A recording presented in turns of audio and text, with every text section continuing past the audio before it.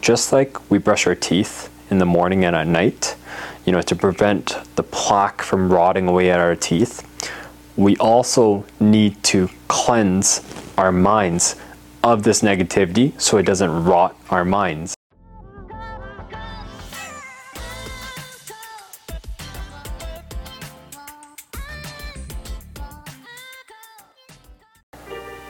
Hey guys, it's Troy here, and today I want to talk to you about something powerful that I've been really focusing on in my self-studies.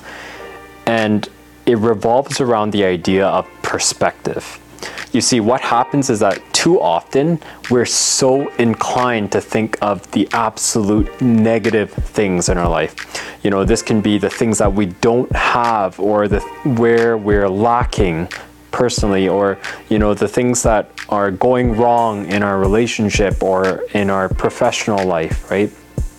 But the thing is that there's also a lot of positive things that happen. We just have them buried underneath all of the negativity that we surround ourselves in. And so I really wanted to find a tactical and very practical strategy to really shift the mindset, which is very difficult, right? Because of, again, we live such busy lives, we live such stressful lives now, right? And so one thing that I've come across in my studies is the idea of gratitude journaling. Now, I was listening to a podcast and I heard about something called the 5-minute journal. And the idea behind it is that just like we brush our teeth in the morning and at night, to prevent the plaque from rotting away at our teeth, we also need to cleanse our minds of this negativity so it doesn't rot our minds, right? And so the 5-minute journal draws on a few different key principles. Number one, there is a certain power in writing things down. It's much more powerful to write something down on pen and paper than to just think about it. And it's also more powerful to write things down than to just, have it in our phones as well too, right? And so the second key principle of the 5-minute journal is that it just takes 5 minutes to do this.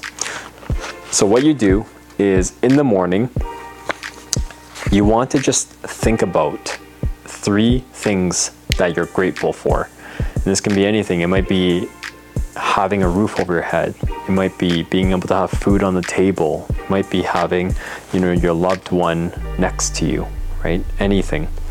The next thing that you want to do is you want to focus on how you can make today great. What is the one thing that you need to do today to make it great? And for me, it's something like exercise. I know that if I exercise first thing in the morning, the rest of my day will just exponentially improve. Next, you want to focus on affirmations, just providing yourself with, reassurance in terms of who you are. You're a confident person. You are a bold and creative person. And you want to remind yourself of that. At nighttime, you do the same thing. You want to focus on 3 things that you're grateful for. Because you see, what happens is that so often we're so inclined to think of all of the things that didn't happen that day, right? I didn't get that task done, or, I'm walking into buckets of workload tomorrow morning. But you know what? Even in the worst days, there's always something positive we can draw from it, right?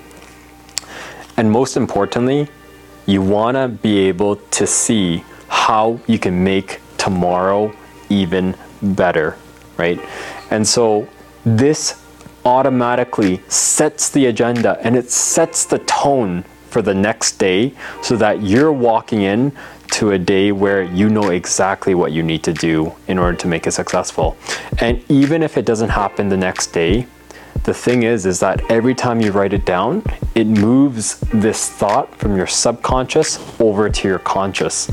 And once you start to reflect on it, every time you don't do it, you're going to just feel like you need to make a change.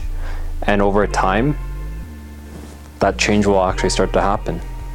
So give it a try and let me know what you think, because I'm really interested in seeing how this can impact you. And you don't need to get a fancy 5-minute journal. It can just be a blank notebook.